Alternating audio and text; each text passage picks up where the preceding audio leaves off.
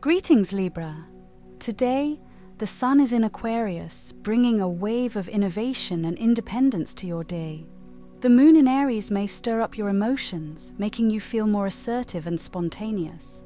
Mars is also in Aquarius, amplifying your desire for freedom and originality. The most impactful aspect today is Pluto conjunct Mars, with an orb close to exact.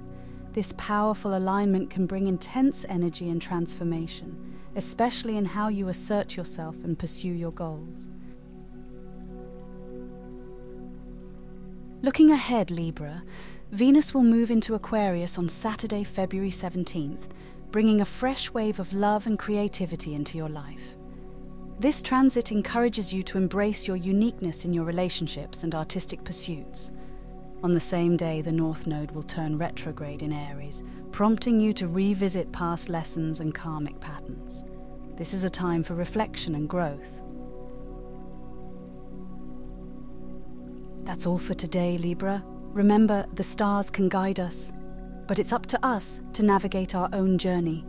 Stay tuned for more insights tomorrow. Don't forget to share this horoscope if it resonated with you, and download the Soul app on app.ephemeris.co for more personalized astrological insights. Until next time, keep looking up.